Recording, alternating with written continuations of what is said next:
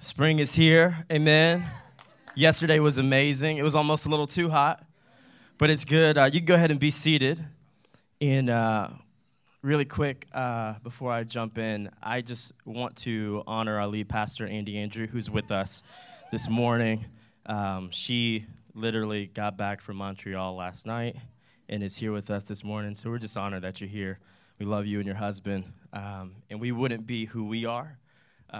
Tess and I wouldn't be who we are. Our church wouldn't be what it is without you guys, so thank you. And awesome. Anybody like fast food in here? Any fast food lovers? Look at that. We're just honest with each other this morning. I was expecting the opposite reaction because typically, you know, if you're like me, when I married my wife, fast food was like the no-go zone. And but I'm a fast food lover. When I was in college, that's all I ate. It's terrible, but it literally was all I ate. And since we came into Brooklyn, I've gotten to know a couple of guys, and we've bonded over our love for fast food to the point where we actually made a top 10 list of our favorite fast food items. And one of the items that made it on that list was actually the garlic dipping sauce from Papa John's. Come on, right? Now, when I was making my list, there was a item that actually snuck up on me. It's the only item that I actually get from this fast food restaurant, and it's the Whopper. Anybody else? The Whopper from Burger King. Come on. Thank you, Andrew. I see you. The Whopper from Burger King. I don't know what it is, but I just have these cravings. And when we were living in Harlem, every time I had to come down to the church office, I was really excited because on Fulton Street, as you walk from the train to the church office, there's a Burger King. And so whenever I would have to go to the office, Tess would be like, "Oh, I'm going to make dinner. Don't worry, I'll have it when you come back." What she didn't know was I was like, "Yeah, that's cool, awesome. I'll eat it when I get home. But I'm also going to get a Whopper from Burger King." And that probably happened for like 7 or 8 times before I actually told her that I was actually eating Burger King. And then I would come home and eat whatever she made as well. And it was just my secret craving. It just is what it is. And but one of the things that's interesting is we all know what Burger King's slogan is. It's "You can have it your way." That's what their slogan is. You can have it your way. And I don't know if you guys have seen the Bon Qui Qui video, right? And it gets me every single time. And but their slogan, what they've made, you know, millions and millions of dollars off of, is letting people know that when you come to Burger King, you can have it your way. However you want it, that's how you can have it. But this morning, what I want to talk about is, I don't want to talk about Burger King, although that's great. But I want to talk about something better. And that's Jesus, the King of Kings. But here's the thing. When we think of a king, we typically think of a king who is someone in power who gets everything their way. But Jesus flipped the script on that. He was a king that said, no. I want it his way. And here's the thing. He knew that it was better. That Whopper is good, but it's actually not good for me. The fact that I can have it my way is not actually good for me. But Jesus flipped the script on it. He's flipped the script on it, and he said, no, I want it the Father's way. I want it the Father's way. Here's the thing. Jesus was able to do this because he knew who he was, and he knew whose he was. Because he was the Son of God, he knew who his Father was. He was able to say, no. I want it his way. I want it his way. I want it his way. We're going to go to Colossians 1. We're going to start in verse 9. And Paul is writing to the church in Colossae, and he says this in verse 9. "For this reason, since the day we heard about you, we have not stopped praying for you. We continually ask God to fill you with the knowledge of his will through all the wisdom and understanding that the Spirit gives, so that you may live a life worthy of the Lord and please him in every way, bearing fruit in every good work, growing in the knowledge of God, being strengthened with all power according to his glorious might, so that you may have great endurance and patience in giving joyful thanks to the Father who has qualified you to share in the inheritance of his holy people in the kingdom of light. For he has rescued us from the dominion of darkness and brought us into the kingdom of the Son he loves, in whom we have redemption, the forgiveness of sins. The Son is the image of the invisible God, the firstborn over all creation. For in him all things were created, things in heaven and on earth, visible and invisible, whether thrones or powers or rulers or authorities, all things have been created through him and for him. He is before all things, and in him all things hold together. And he is the head of the body, the church. He is the beginning and the firstborn from among the dead, so that in everything he might have the supremacy. For God was pleased to have all his fullness dwell in him, and through him to reconcile to himself all things, whether things on earth or things in heaven, by making peace through his blood shed on the cross. Jesus is the King of Kings. Better than Burger King. Better than any earthly king. There's no one like him. No one like him. No one like him. And this morning we're going to explore the fullness of his power, the fullness of his authority, and the fullness of his majesty. And I pray that as we talk about his power, we talk about his authority, we talk about his majesty, that we would have a revelation that those things are alive in us. Let me pray for us. Father, we love you.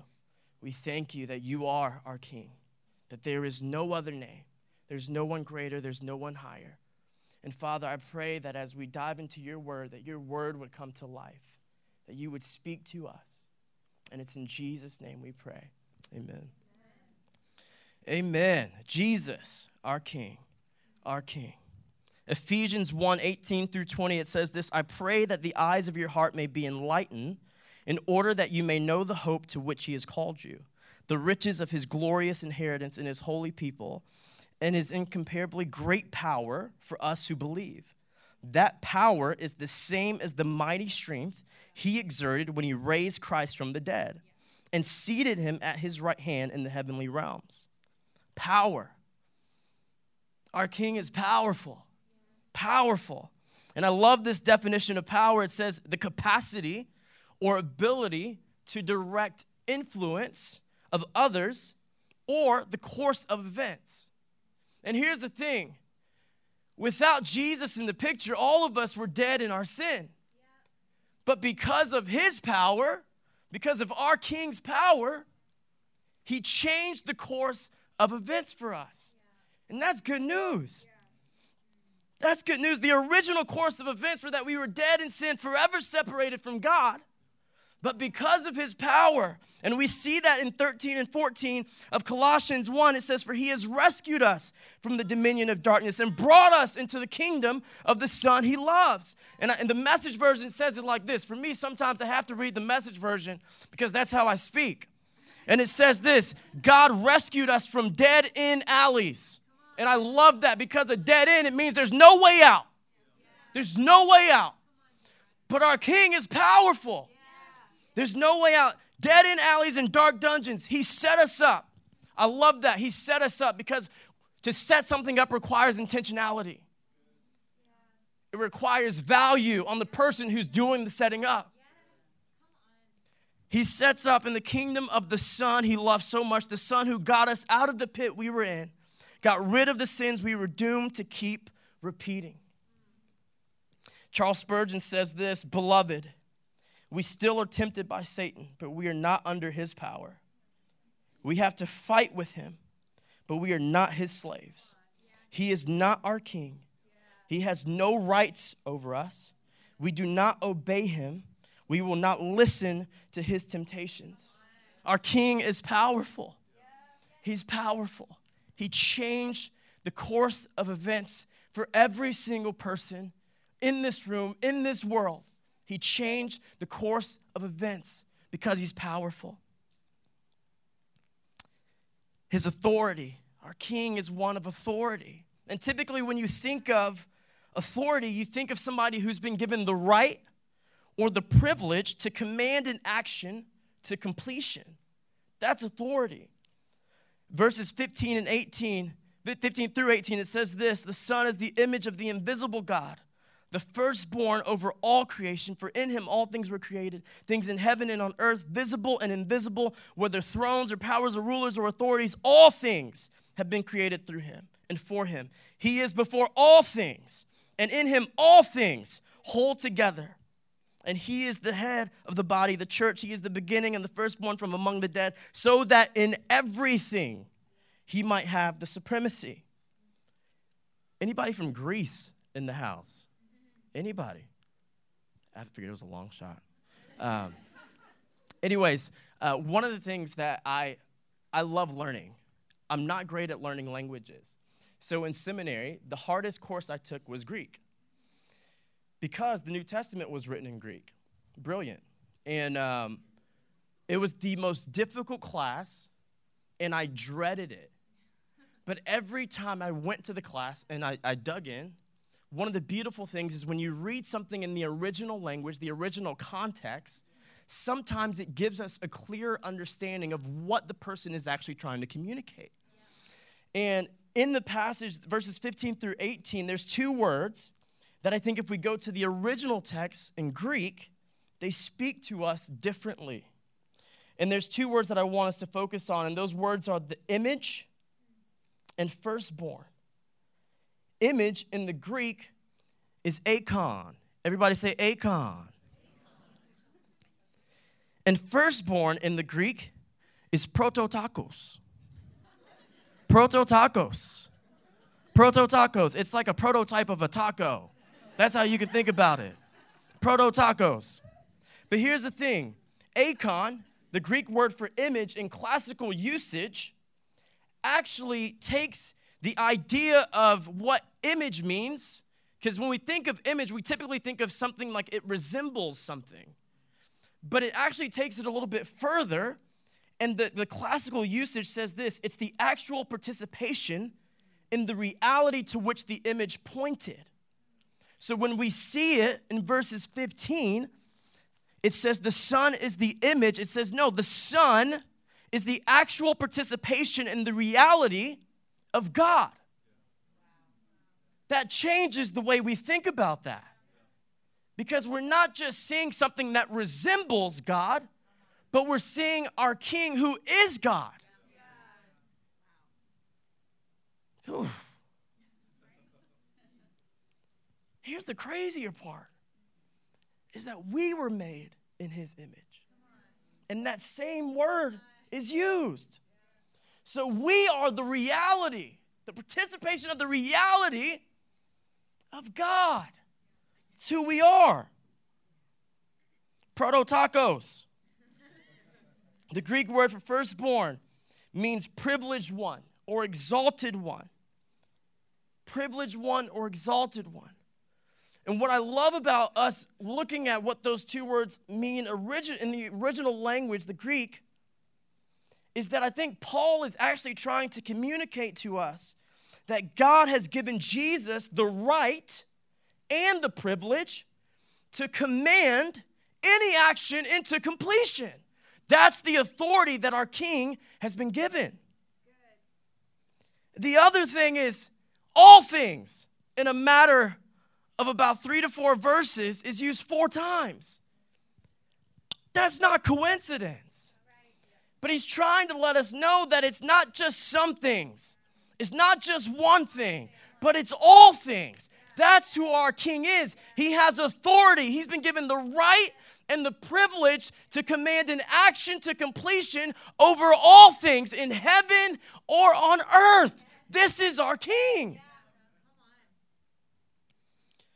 Whew. His majesty, he's majestic. I love verse 19 in Colossians 1. It says, for God was pleased to have all his fullness dwell in him. Everything that God is dwells in Jesus. Everything that God is dwells in Jesus. The majesty of God dwells in Jesus. John Piper a legendary pastor, says this about the majesty of God. Try to conceive of this. God is absolute perfection, perfect power, perfect love, perfect justice, and perfect faithfulness. He is perfect everything.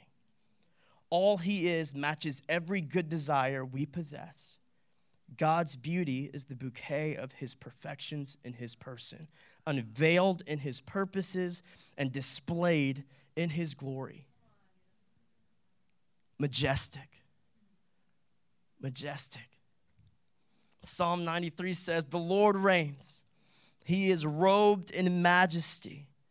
The Lord is robed in majesty and armed with strength. Indeed, the world is established firm and secure. Your throne was established long ago. You are from all eternity. The seas have lifted up, Lord. The seas have lifted up their voice. The seas have lifted up their pounding waves, mightier than the thunder of the great waters, mightier than the breakers of the sea. The Lord on high is mighty. Your statutes, Lord, stand firm. Holiness adorns your house for endless days. His majesty, it's boundless to time and space. This is Jesus, our King, the King of Kings. Jesus, the King of Kings. He is powerful. He has authority. He is majestic. This is our King. And here's what we have to know as followers, is that we've been given this divine inheritance to not just hold on to it, but to exercise it in our life. And maybe we're in this room right now and we would say, well, that's not for me. I'm not good enough for that king. I'm not good enough for those things. But here's the thing, it's not about who you are, it's not about what you've done. If we go back, Colossians 1, verses 11 and 12, it says, being strengthened with all power according to his glorious might, not your might, his glorious might, so that you may have great endurance and patience and giving joyful thanks to the Father who has qualified you. There is nothing that you can do to earn this. He's qualified you. To qualify you to share in the inheritance of his holy people in the kingdom of light. And I wonder how many times in our life we don't exercise the fullness of his power in our life. We don't exercise the fullness of his authority over all things in our life. And we don't exercise his majesty in our life. Because we think that there's something that I need to do in order to actually get that inheritance. But if we know what an inheritance is, you can't pay for it. That's right. You can't pay for an inheritance. But an inheritance is something that is given to you because of the value that the person who is giving it to you has placed on you. Yeah, so good. My mom is amazing. She's my hero. And she's leaving me an inheritance, not because of anything that I've done for her, but because I'm her son. Yeah, that's right. And in the same way, Jesus has qualified everyone to share in this inheritance, not because of who you are, not because of anything that you've done, but because he sees you as your son, as his daughter, and that will never change. And I wonder how many times we live in the constraints of our own limitations and not in the fullness of his kingship. And how do we live like sons and daughters of the King of Kings? How do we live like sons and daughters who are full of his power, his authority, and his majesty? And I think the first thing that we can do is to know that we find his power in praise. We find his power in praise. One of the things I love about worship, and I'm not saying this because I'm a worship leader, believe me, is that it constantly reminds my soul of who God is and what he's done.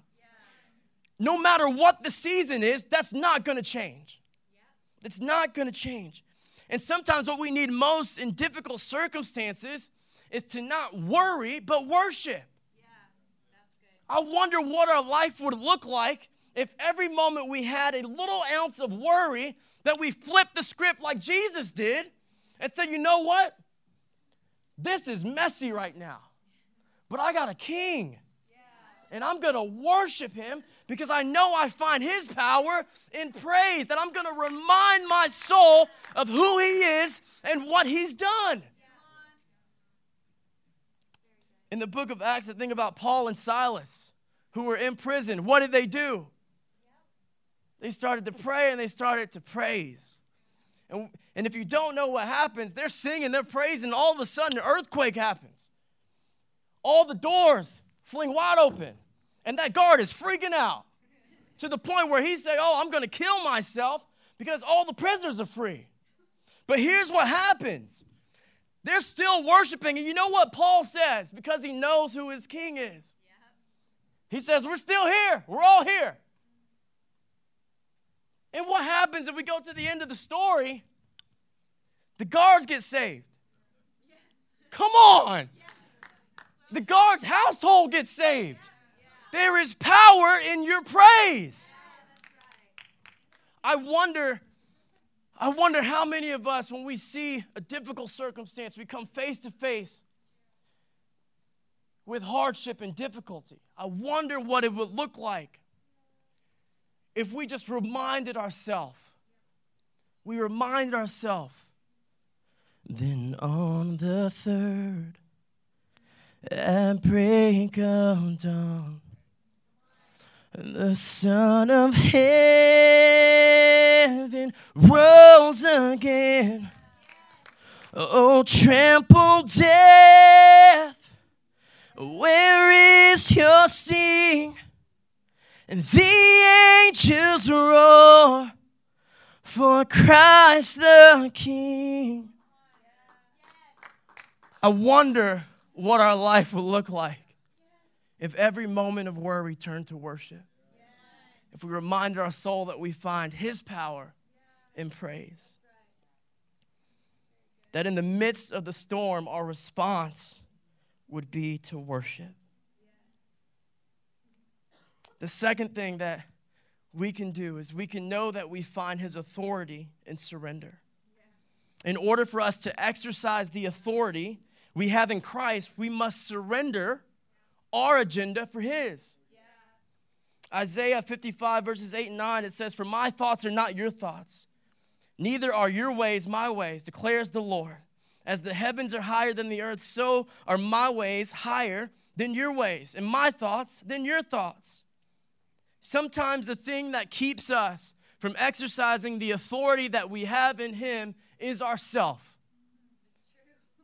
Sometimes we are the biggest hurdle. Sometimes we need to just wake up and say, you know what, God, I'm going to surrender my agenda this morning because I want to exercise the authority that I have in you.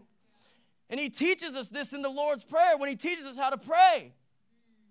Your will be done on earth as it is in heaven. And maybe what we need to surrender is our control. Thinking that we know what we're doing. I've been there time and time again. No, I'm good, God. I got it. I'm going to do it my way. I'm going to go to Burger King and I'm going to have it my way. And I eat that Whopper because it's good in the moment. But the next morning, it ain't that good. Ask my wife. Bless her heart. It ain't that good. Maybe what we need to surrender is our bitterness.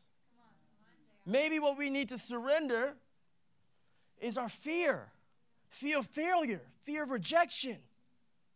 I wonder how many times fear holds us back from exercising the authority that we have in Christ. I wonder how many times fear holds us back from commanding an action to completion in Christ. That water is going to take me down.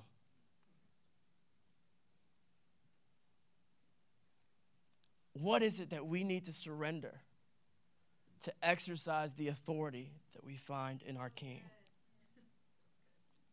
Romans 8:15, it says, the spirit you received does not make you slaves so that you live in fear again. Rather, the spirit you received brought about your adoption to sonship. And by him we cry, Abba, Father. And here's what I know is sometimes that we think of surrender, we think that of losing. But what did our King do? He flipped the script. So when we surrender, we actually win. Yeah. Come on. Yeah. Oh, I give up. You win. That's what he says. I give up. You win. Come on. The last thing is we find victory in his reign. Victory in his reign. Jesus is the King of Kings yesterday. He's the King of Kings today. He's the King of Kings tomorrow. He's the King of Kings forever. Jesus is a king who's not bound to time or space.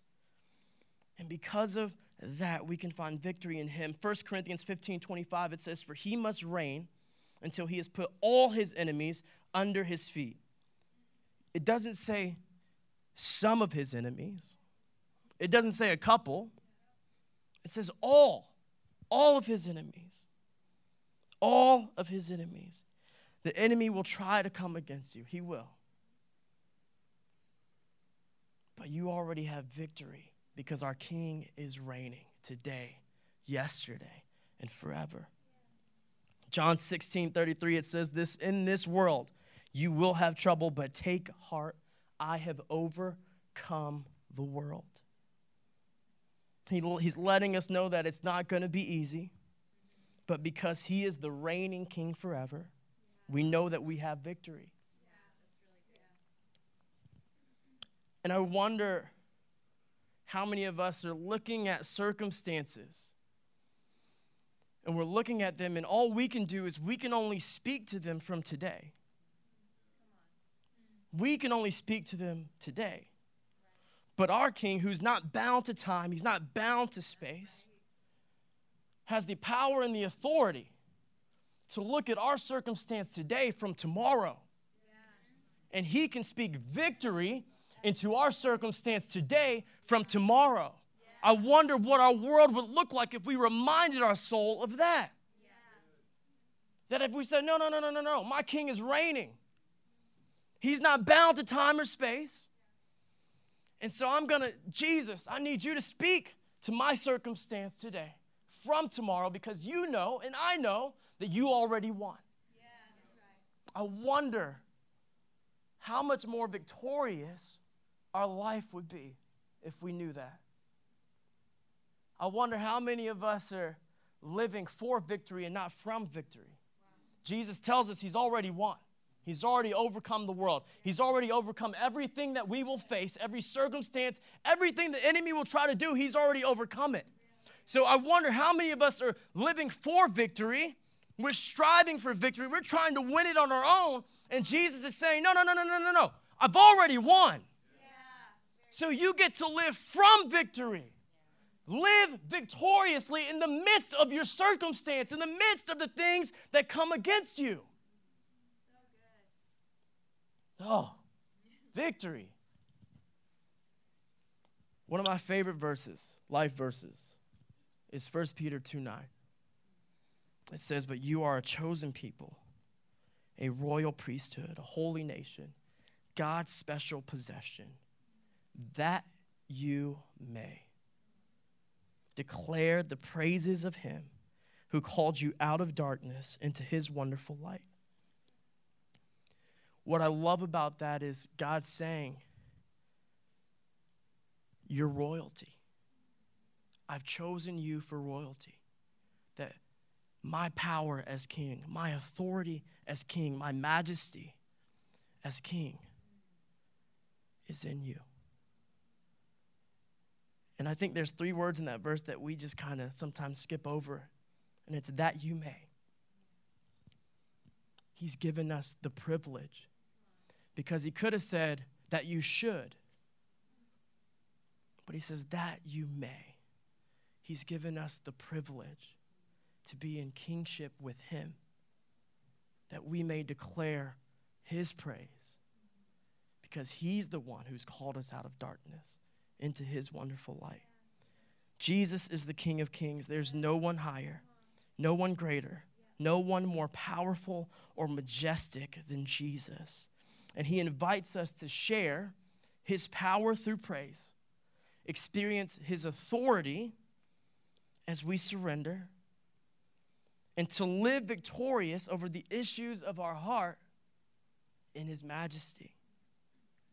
And my prayer is that we would practice praise in the midst of difficult circumstances, that we would embrace surrender of our agenda for his, and that we would live victoriously every single day and every single moment of our life, that we may declare his praises. Jesus, the King of Kings, the only one who is worthy. Thank you for listening to the Liberty Church podcast.